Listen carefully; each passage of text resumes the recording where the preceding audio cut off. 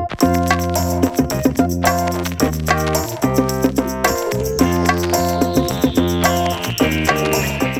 guys, welcome back to So You Don't Have to. Hey guys. Guys, we're starting off this episode with a challenge for each other. I challenged Trey to watch a show near and dear to my heart entitled Bridgerton, and he challenged me to watch a show. Moon Knight, which I think is a pretty solid Disney Plus series. So I guess we'll just kind of talk about, at first, I think we should talk about kind of expectations and then kind of go into reactions. There's going to be some spoilers on this episode, guys, because we're going to really delve into the nitty gritty. We each watched the first two episodes of each show. So let's just get right into it. Do you want to go first? I want to restate and reiterate, if you have not seen Bridgerton Season 1 or Moon Knight Season 1, go watch it and then come listen to this podcast because we are going to spoil. So I don't want to see any hate comments. So Moon Knight, Trey has been raving about Moon Knight for a couple weeks now. And I want to just start off with saying he's been raving to me about Moon Knight, but he did not clarify that the lead of the show is Oscar Isaac. Because if I had known that, I probably would have watched it sooner than earlier this morning. Because I am in love with Oscar Isaac. I think he's a hunk and a great actor. And I just would have eaten that content up as soon as it had come out if I had known he was the lead. So I'll just preface it with that. But we open the show, and it's this British guy, this really cute British guy, Oscar Isaac. He plays Stephen Grant. And Stephen Grant is just kind of like, he reminds me, I keep bringing up Mr. Bean because I don't know, he's just in my mind lately, but he reminds me of Mr. Bean, kind of like, just kind of goofy, doesn't have a mean thought in his head. He says laters gators, which is just like the cutest thing ever. And yeah, just living kind of a simple life. He works at a gift shop in a museum, an Egyptian museum, which is an important thing to note because this whole show is based in Egyptian mythology. But when we start off, we automatically get some red flags because he's like tied himself down to his bed at night.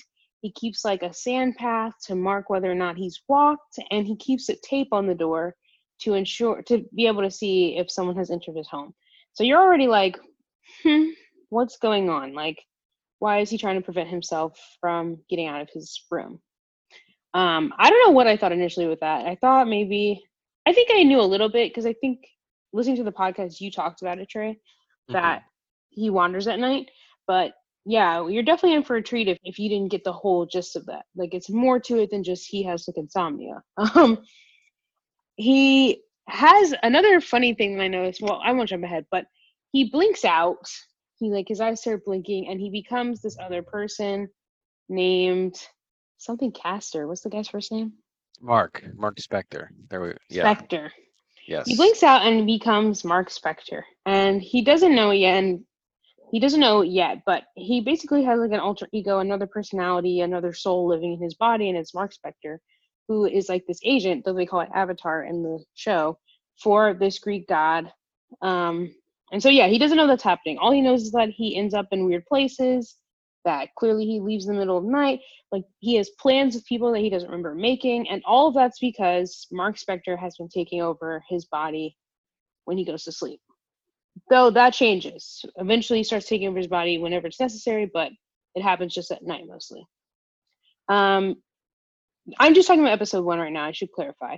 But he starts seeing a figure with a skull head, which we later find out is this Egyptian god that his alter ego, Mark Spector, serves. And we find out his name later, but we're still in episode 1. He starts catching on to the fact that, okay, there must be something more sinister at hand than just I sleepwalk, right? Because he wakes up in the middle of nowhere. I don't think it was in England anymore. It was like another country. And yeah, he just wakes up in the field in another country. He like has all these guys chasing after him. And we recognize, I think you can tell early on, like, he woke up when he wasn't supposed to, type thing. And so he's kind of on this mission. He encounters this Jesus-like figure. In my notes, I say, guy who kind of looks like Jesus, who is Ethan Hawke plays him. We don't know his name yet in episode 1, but I think we find out his name is Harrow. But Harrow is like this kind of like Jesus-like figure, and everywhere we see him so far in both episodes, he's like leading these communities of peaceful people, and you're just kind of like, and they all like adore him like he's a Jesus type figure. So that's why I called him that. And he has this power, this ability where he like casts judgment on people before they commit a crime. And we don't know that just yet, but we do see that he casts judgment on this old lady. He has the scales of justice on his arm, and it helps him determine whether or not someone is a good person. And this little old lady, like, he just killed her because she wasn't a good person. And that's the first moment where we're like, okay, maybe he's not a good guy. Eventually he gets into a fight with them because he has this relic that they want. At this point, neither us nor Steven know what it is, but Mark knows what it is clearly. But he starts running, and then finally Mark tells him in his head, like, switch bodies with me so I can get us out of the situation. And that happens quite a bit in episode 1 of him kind of close to the end saying, like, let me take over. Let me see, what else is in my notes? Oh, and then finally he starts kind of like digging into why is this happening. He finds like another phone that clearly belongs to Mark and sees that he's been getting calls from this woman named Layla. And we're not really sure who Layla is yet. We just know she keeps calling. And then at the end, there's this really cool moment where they reveal what Moon Knight looks like. But he's like talking in the mirror to Mark, which I think is a really cool storytelling element in the show. Yeah, because they have like conversations. It's really cool. They talk and like they use reflections to talk. And so he's talking in the mirror, and that's when Mark finally is like, let me take over, because they have this like jackal, the Jesus-like guy, Ethan Hawke's Carol Harrow sends like this jackal after them, and he's locked himself in this room. And Mark Spector is like, hey, just give me the body. And he doesn't want to, obviously, because he's really freaked out. But finally he lets him do it, and that's when he like transforms into Moon Knight, the character, the main character of the show. And I just thought that was such a cool ending. Like, it was epic. And he like rises up in the outfit. It's really cool. So that's the plot of episode 1. I'll say that for me, outside of the plot, I thought it was funnier than I thought it would be. I think I knew Oscar Isaac was like a little bit witty because he was Poe in Star Wars, obviously, and he had some quippy moments like that too. But seeing him play this like really timid British guy has been so cool. Just to see his acting range, like, he's so talented. Yeah. I thought going into it, and as the show progresses, I think you'll be able to really relate to this feeling more. But the show, just in general, like, it's definitely not exactly what I expected. I kind of thought it'd be a bit more, I guess I want to say, cookie cutter. I didn't expect that much from it. I guess is what I mean. So I was pleasantly surprised on some of the things they were doing, and this concept of like these two people trapped in this one body, and they're so different from each other. Like, it was so cool to watch. And you'll see how it unfolds more later. But yeah, no, watching episode 1, I was immediately like, okay, wow, all right, this is pretty solid. Like, now I definitely want to see. Yeah, I actually wrote in my note, I need to reread my Rick Riordan Egyptian series books because I forgot a lot about I forgot a lot about the Egyptian gods and the mythology behind it. And it comes up more and more as the show goes on, I realize, and not as much in episode 1. But I was like, dang, I need to reread Rick Riordan's, because he was like the king of making mythology of all types very like digestible for teenagers. So might have to break that back out. But yeah, that's episode 1. So episode 2, it's sort of like it begins with the aftermath of episode 1, with the museum was destroyed in this big battle. The museum that he works at was destroyed in this big battle that he had with the jackal. And of course, security only catches Steven running around. Like, the jackal, we find out, was invisible to everybody else. And so was like a lot of the magical, mythical things going on. So that's the first thing that we learn, is that nobody else is really seeing this except Steven. Steven decides that he's going to go find out more about Mark, his like alter ego. And so he goes to the storage unit. He finds the key to a storage unit, and he goes and finds all of Mark Spector's like belongings, including cash Mark's U.S. passport, which leave it for the commentary, but I feel like this episode just left me with so many questions about how this works. But there was like so much in the duffel bag, guns, like weapons, basically everything that Mark has been using to keep up this like secret agent mercenary life that he's living. I wrote in my notes a quote that I loved from episode 2 was when Steven's looking in the mirror, talking, like yelling at Mark, and he's upset with him, and he says, "I don't care how bloody handsome you are. I'm just not gonna," and he was saying like, "I'm not gonna listen to you," but I thought that was so funny when he said that. And then I also said, we find out, like, the Egyptian god that he's serving, we find out more about him. His name is Khonshu. And I wrote in my notes that Khonshu is very scary. I guess that's part of his character, is that he's like this killer, like he serves justice, I guess, but he's frightening. Like he has this huge skull face and kind of is just like not here for the fact that Steven exists, frankly. Like he feels like Steven is such an obstacle to whatever he has planned. So I find him scary. We also find out that Layla, this woman that has been calling his phone constantly, Mark's phone, is Mark's wife, which again led me to more questions about how has this been going on? How did he get married without Steven knowing? But whatever. We find out Layla is Mark's wife, and Steven, you can tell already Steven likes her and thinks she's really cute and smart. And Mark is trying to divorce her, apparently, because Layla comes with divorce papers like, this is what you wanted. We also find out that Layla has no idea about this like double identity thing either, and is very upset that Steven is British, and she thinks that it's Mark pretending to be someone else. She doesn't realize it's actually Steven. And then we find out that Mark is a mercenary, a killer. Like, we're finding out all this information in this episode.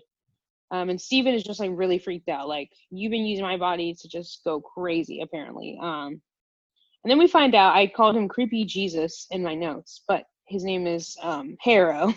We find out that Creepy Jesus / Harrow kills people before they act, which is something notable, I think. I don't know if it'll come up later. I only watched the first 2 episodes, but it was something notable to me as a viewer that there's sort of this disagreement between the Egyptian gods about how to deliver justice.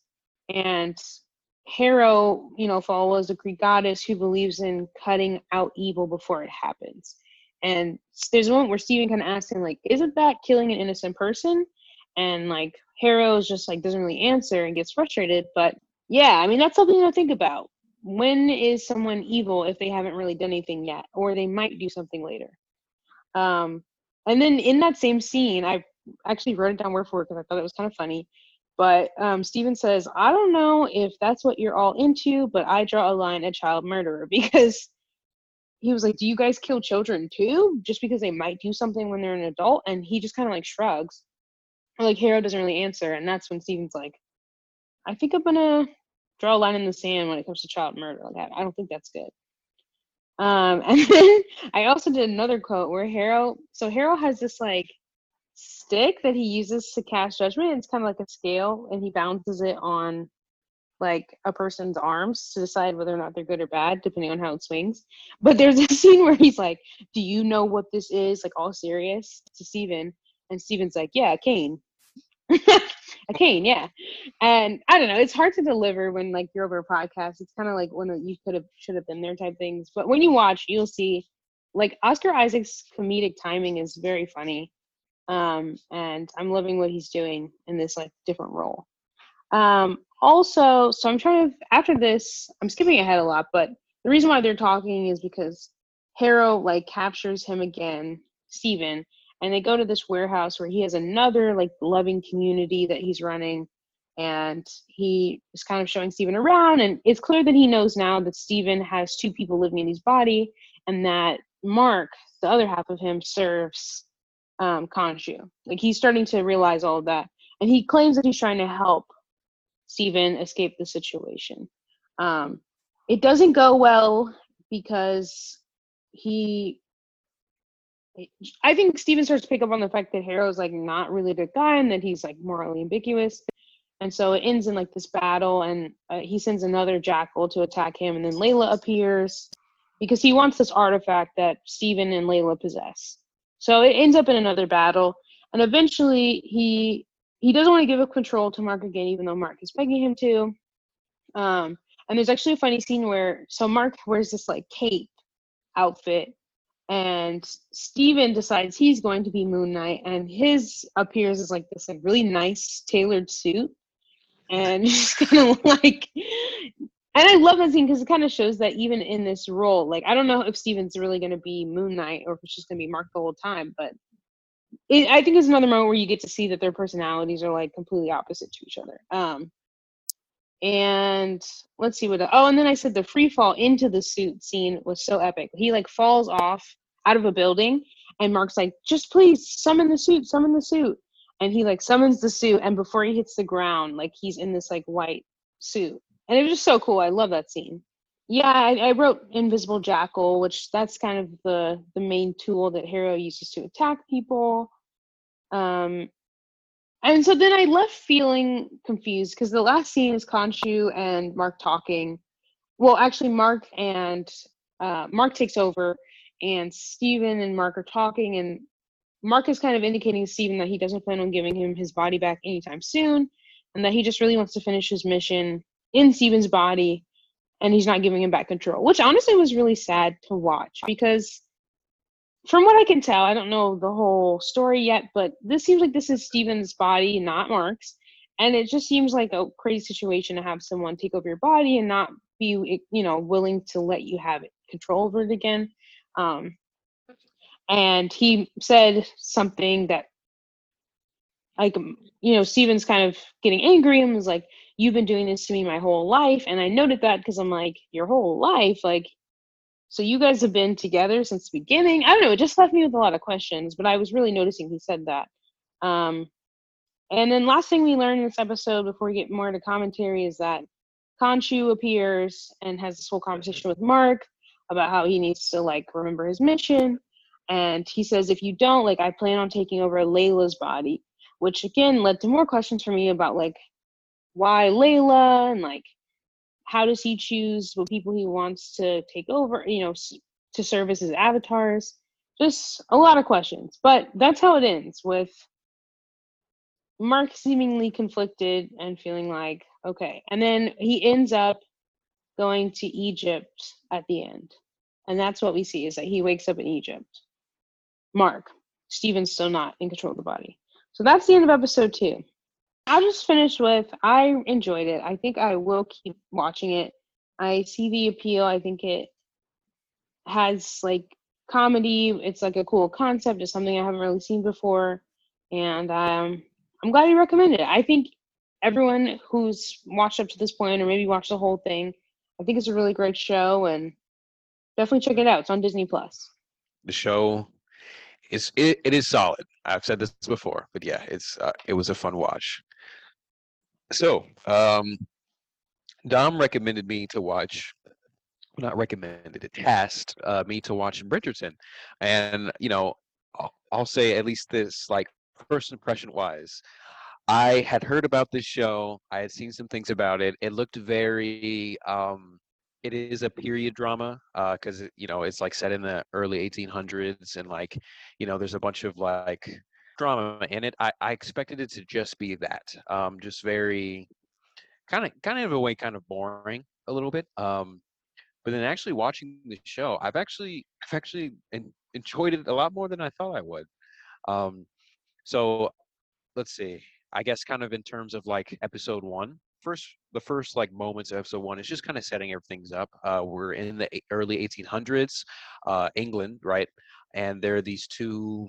The show presents the narrator, who we know is her name is Lady Whistledown, and she's kind of giving us the rundown on like what's happening right now, because there's these two houses. There's this house called the Bridgerton house, and there's this other one called the Whistledown house, right? And these houses, we're looking at these houses during the time of marriage season, I guess I would call it, because it's basically the young women of each house. They're at the age where they can, start looking for suitors, and on that day they're going to present themselves to the queen, and the queen basically, and this is crazy, the queen basically kind of determines their worth. Like, they go up to her and they just kind of they don't really say anything, but they present themselves. And if the queen, gives them an approving nod or anything, it's like, okay, cool. Then, all the suitors are going to be like, all right, so that's the person to go for. And if not, then it's like, then they're like not worthless, but worth less in terms of the social hierarchy, right? So the Whistledown women, they present themselves. It does not go well. It's Featherington, Um, by the way. Featherington, yes. Lady Whistledown's the narrator. Feathering is the Bridgerton household and the Featherington household. My bad. So the Featherington women, they go and present themselves. It does not go well. The queen just doesn't vibe with them. So, and one of them passes out. So that's also really embarrassing. Um, Bridgerton, the specific one, Daphne, she's the daughter. She goes up there. She goes there confidently, and the queen just kind of jives with it, and she gives an approving nod, and that's great, right? Because now the suitoring search can begin, basically. Um, so that happens. So when that's starting, right? Uh, her brother, Daphne's brother, Anthony, who's the head of the household, he is extremely, extremely overprotective. And he's coming from a place of where like he wants his sister to be with someone who's great and like unproblematic and who he thinks will treat her well. But in doing that, he scares away like a lot of really like a lot of suitors who like probably are like at least decent. Just he's scaring everyone away, and Daphne can't really find her own match, and that is really frustrating because like and this was an amazing quote. I don't think it happens at this specific point, but she talks about this like in their society, right? This is like all she's been raised for this moment, like finding a husband, starting a family. Like her life has been reduced to this moment. She doesn't say exactly like that, but it's like that. So like this is really so if her life is just going to be that, she wants more choice in the matter, and that was Yeah. like that was so good. um so yeah, Anthony's being a douchebag, and he pairs his sister up with this guy who his name is Lord Burbrook. Now you see him a little bit earlier in the episode, and he's obviously a huge creep, just in some of the stuff he says. But yeah, he's no, he's a piece of work. But as far as Anthony knows, he hasn't done anything. He knows where he's been. So he's sure that this is okay. This person he's good for Daphne. He won't do anything, blah blah blah. But no, he's obviously a creep, and Daphne is just not.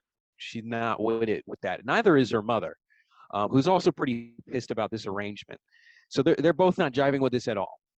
So at the same time as all this stuff with Daphne's happening, we see the Duke of Hastings. I can't remember exactly his name, but the Duke. Most people, Simon. Uh, the Duke of Hastings. He's come back to London.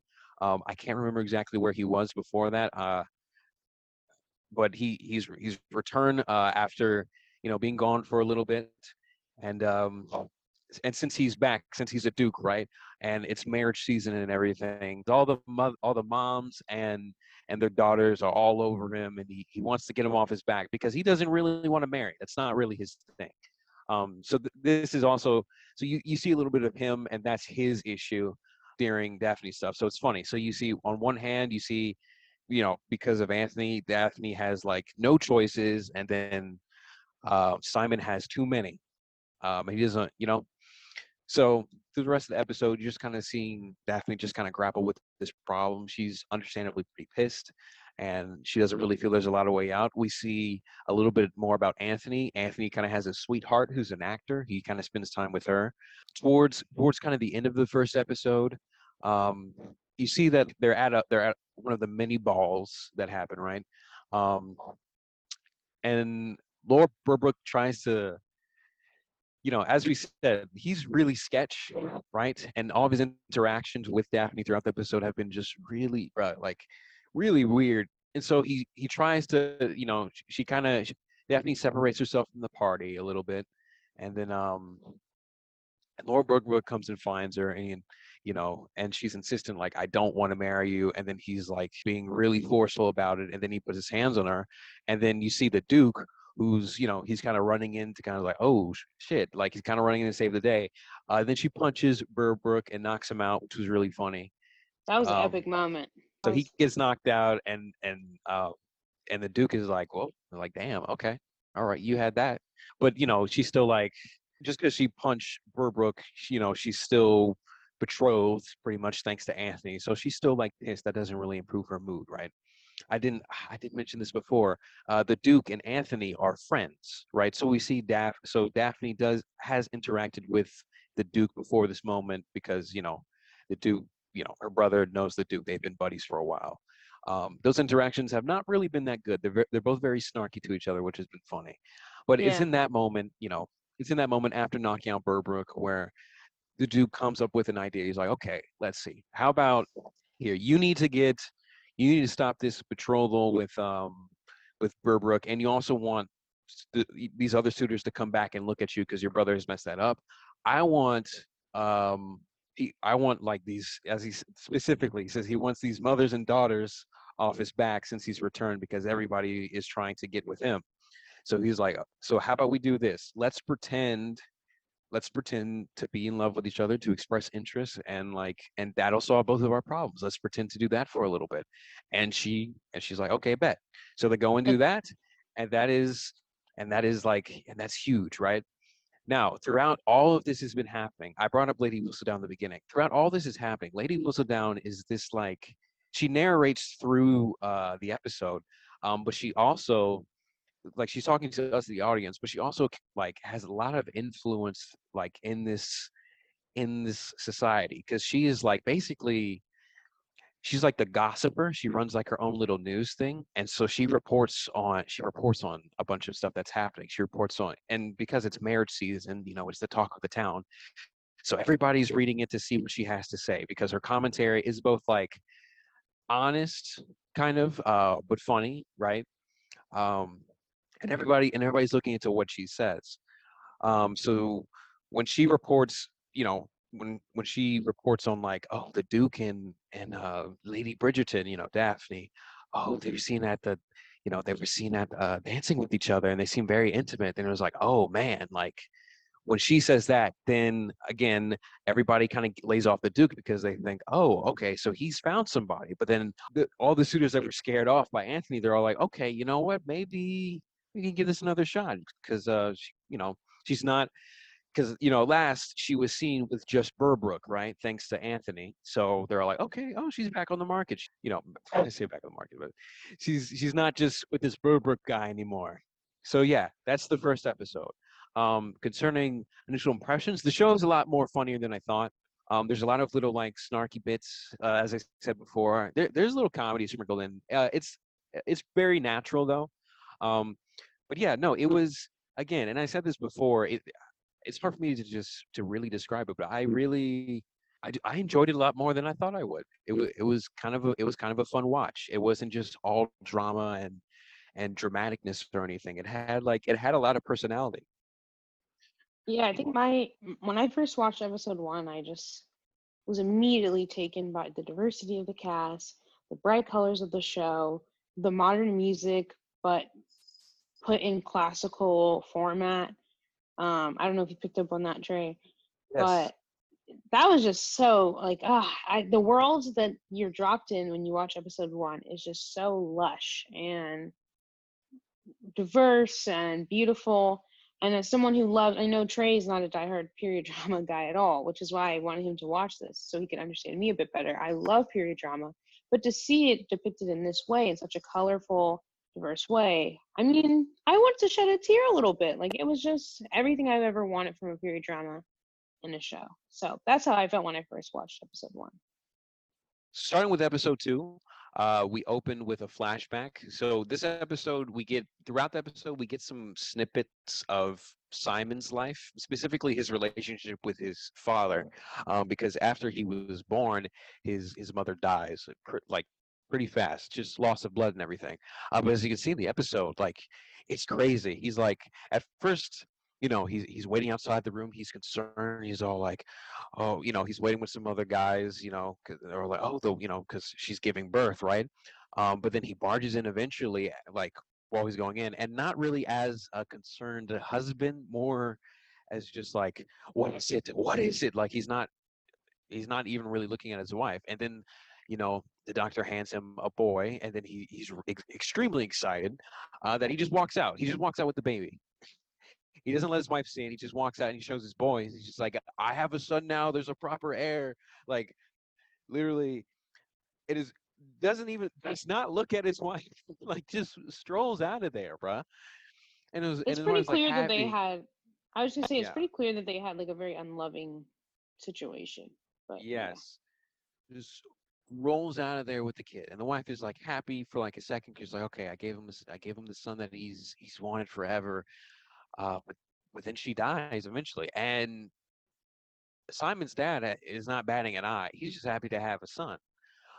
We kind of, you know, and these other snap like flashbacks, we kind of see that as Simon got older, he has a stammer problem. So when he tries to talk, he stammer stutter.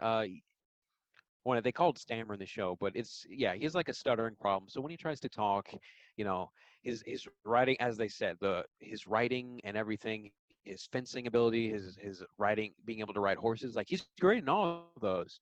Just when he talks, he has a bit of a stutter, um, and immediate and not even like his dad finds out like really early on, and he's like 4 when he finds out that his son talks a little strangely, and he loses it. He disowns him from there. He's an imbecile. He's an idiot, and just has nothing to do with his son. His son is living in his house for like his whole life, but he just doesn't want to say anything to him. He does send him off to school and everything. He does well in school, but it is just because he stutters a little bit that it's over. He's not a prop. He's a terrible heir, and there's just nothing he can do.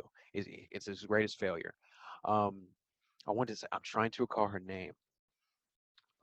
Because in Lady place Danbury. of yes, Lady Danbury. Because in place of his mother, Lady Danbury takes Simon under her wing, and she helps him overcome this stutter, which he eventually does. Right? She really builds him up because again, his father is just wants nothing to do with him off of this one little thing. Doesn't try to help him.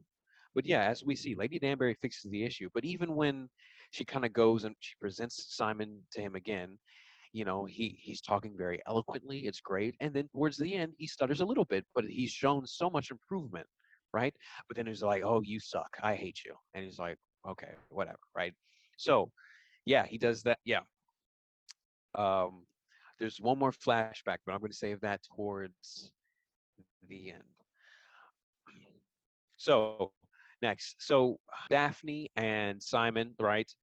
They've been spending some time with each other and everything. And I mean, Lady Whistledown is eating it up. Everybody else is eating it up. They're convinced that okay, they're gonna be a pair. Like this is it.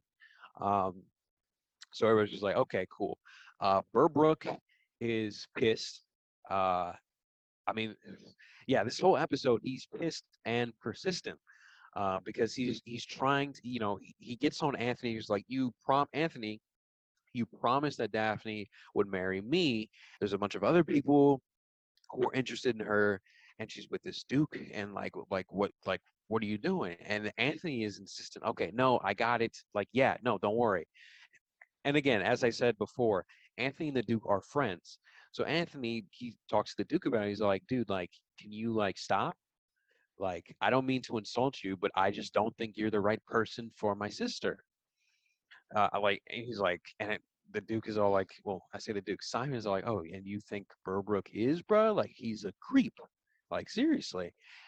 And he's just like, well, oh yeah, okay, but you're no dime piece either. Like, you be sleeping around and all kinds of stuff. Like you're my bro. Like, I know what you be doing. Like, you're not gonna marry my sister, right? And Simon just kind of takes it. He doesn't really say anything back to that. He just kind of takes it.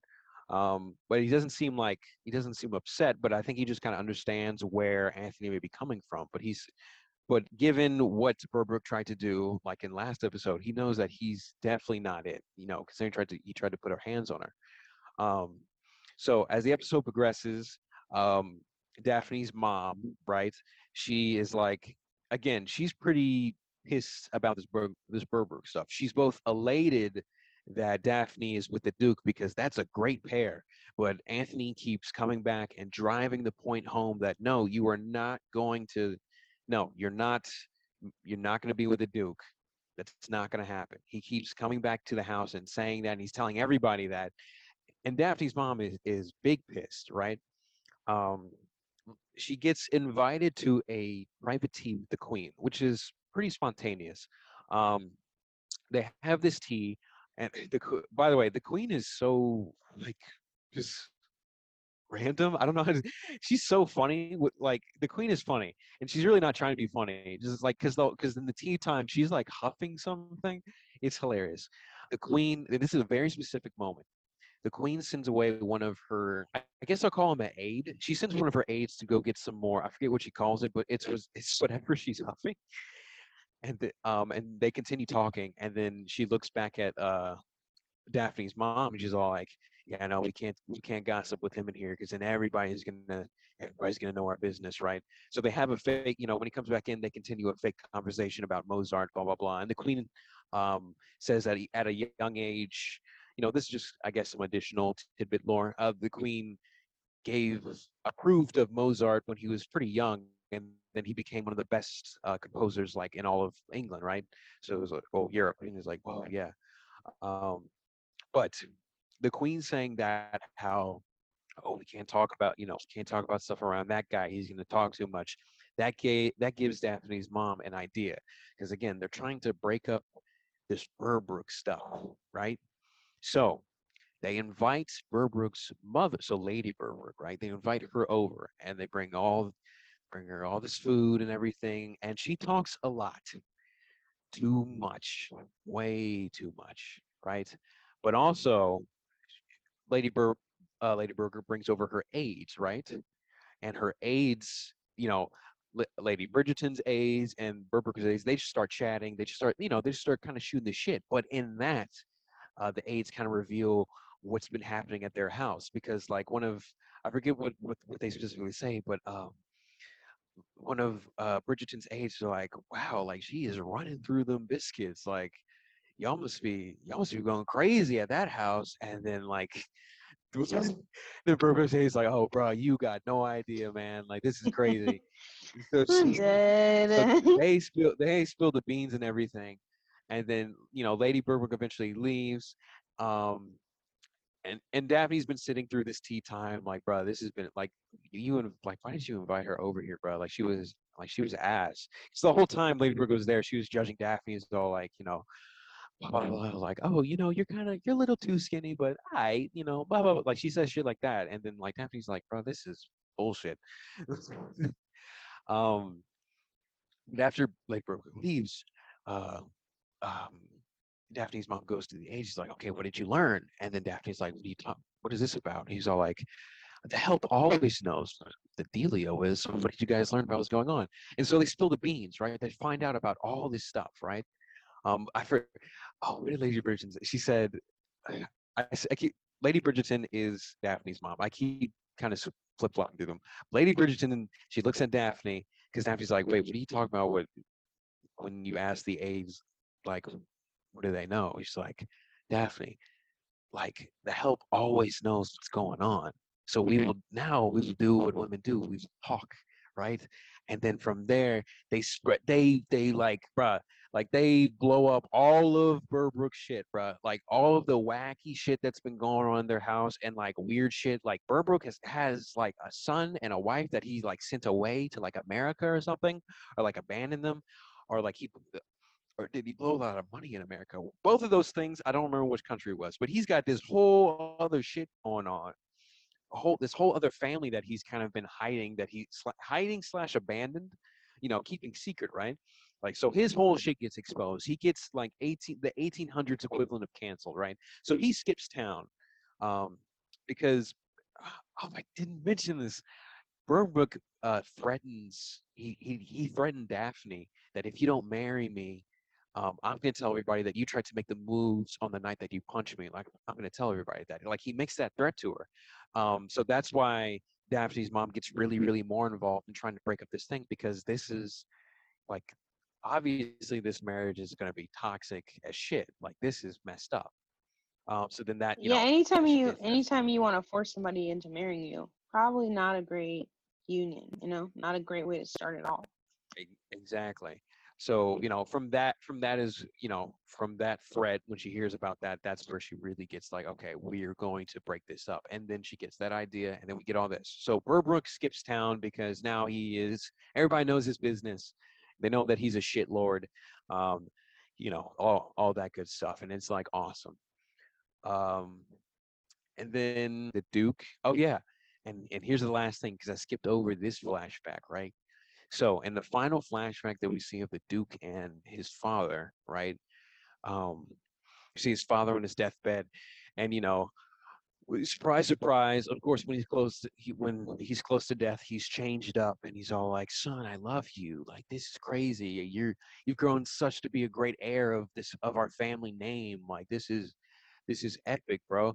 And he's all like, as his dad is dying, he goes to his dad. He's all like, "Hey, shit ass. I'm not going to marry, and the name is going to die with me. So, yeah, eat shit and die." And his dad dies after that. So we find out why he doesn't want to. From there, we find out why he does not want to marry, why he's so against it. It's not because it's not some bachelor mentality, or maybe that's a little bit of part of it. But his main reason is just kind of for for payback for his dad treating him like shit his whole life. I'm just like, damn, right? So we find that out, and then the episode closes. So yeah, um, that was a really good episode. It was cool to get some of the Simon's backstory, and also that motivation for not marrying. It's not just again. I assumed it was just the straight like I'm trying to be a bachelor forever, that shit. But like, it's so much more than that, and that was so cool.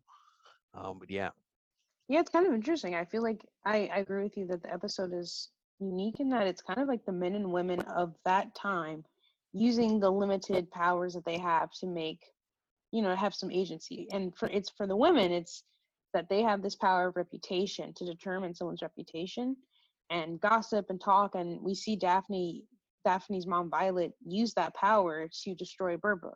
And then we also see how Simon, his role of carrying on sort of this like the lineage of the Hastings line, how him deciding not to do that is also this huge power that he has to decide I'm not going to carry on this family name and give my dad, because in his mind he thinks it's giving his dad power if he becomes everything his dad wanted him to be to some extent.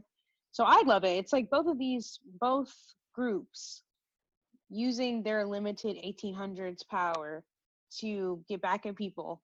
And for the women, like I said, that's the gossip and the reputation, and for the men it's about the patrilineage and deciding whether or not they're going to pass on the name and inheritance and heirs. So I agree with you. I love that episode. And I love the show. Would you keep watching the show? because now that we got the Berwick stuff resolved for the most part, like that's been awesome. So I want to see what Simon does, because it kind of shows that he kind of, I know that they've been faking liking each other, but he kind of, oh, okay, he kind of it would seem that he kind of likes Daphne a little bit, but that would, but if they get together, that would conflict with this whole thing because he's trying to get back at his dad, right? So it's like, Yeah. dang, so there's that inner conflict. But yeah, yeah, no, And I think to answer your question, I think I will. yeah. I think the show is about, to your point, about the struggle always, and probably most period dramas, honestly. But with Bridgerton specifically, about duty versus desire. And so it'll be interesting to see. I wish I was in your shoes. I wish I could like rewatch it and not know what's coming up. Like how much I would pay to have my mind wiped so that I could watch it again. Such a good show, and there's another season. I don't know if we get to season 2, but I love this exercise. I think the reason why I wanted to do this is because I think when you listen to shows like ours, or just anytime you see recommendations for shows, you can kind of get put into a box about what you're looking for. Like, oh, I've always liked anime, so I just want to see anime recommendations. And, or, I've always liked period drama, so I only want to watch period drama. Or I've only watched Marvel, so I just want to see things like Marvel. And I love this because you would have never watched Bridgerton without me recommending it, right? No, I would not have. And I probably wouldn't have watched Moon Knight. I probably would have heard about it from you. I think I watched your recommendations more than you watched mine. But, these are shows that are outside of our typical watch list. And now it's shows that we both say we would continue to watch. So I think it was just kind of a cool exercise to just watch something out of our comfort zones. Likewise, seriously, like no, because again, I'm more into it than I thought I would be. Yeah. Well, I enjoyed this exercise, and I'm so grateful to everyone who listened. I guess the moral of this episode is try to watch something that you wouldn't typically watch. Hit that show me something random button on Netflix, or watch a show that maybe on the other streaming networks everyone's been talking about, but you've been dragging your feet on. Like, get into it. Watch stuff Just that you would never really watch. just give it a shot, at least, Give it 2 episodes, just like we did. What's on your watch list for next week, Trey? Well, Bridgerton, right? And then I think I may go and see that Doctor Strange movie. I because No Way Home came out on Amazon, so I watched that last night. That was gas. Um, so I think I may go give that Doctor Strange one a shot. I've definitely been spoiled on some bits of it. Um, so I'm gonna have some mixed feelings going into it, but I think I'll give it a shot. But Yeah. I think just those two things. What about you? So I have been watching Obi-Wan Kenobi. It's chef's kiss. Terrific so far, and I love Ewan McGregor. Um, I have been meaning to start this show called Outlander. I'm sure people who are listening have seen this show. It's period drama galore. It's just kind of daunting to me. I caught it late, and I usually hate watching shows when they're like 4 and up seasons already in. It just feels like it's too much. And so I think that's why I've been dragging my feet with Outlander. Like, they're very far ahead. Like, there's several seasons in. I just feel like, oh, that's too much to watch. But I'll probably watch that. And I think that's it. I just finished Under the Banner of Heaven yesterday. I cannot recommend that show enough. If you want to watch a show outside of your comfort zone that's just terrific, the Mormon crime, religion, murder, like, it's just a mix of all those things. Go watch Under the Banner of Heaven on Hulu. Chef's kiss. But yeah, I think Outlander, and whenever Obi-Wan Kenobi comes out on Wednesday, Yeah. so I'll probably watch that. But that's really it. It's kind of a chill. I feel like there's a lull right now in premieres, so I'm gonna catch up on like old things that I wasn't hip to before. Well, guys, go watch Moon Knight on Disney Plus. Go watch Bridgerton on Netflix. And have a good week. Yeah. And we'll keep watching TV so that you don't have to. Oh, and leave a comment or a rating, please. Please. Send this podcast to other people. Share it. Helps so much. Please. Save it to your library. Subscribe. Do all the buttons, Honestly. But have a good week. We love you. And as always, we appreciate you for listening. Have a good one. See you guys later.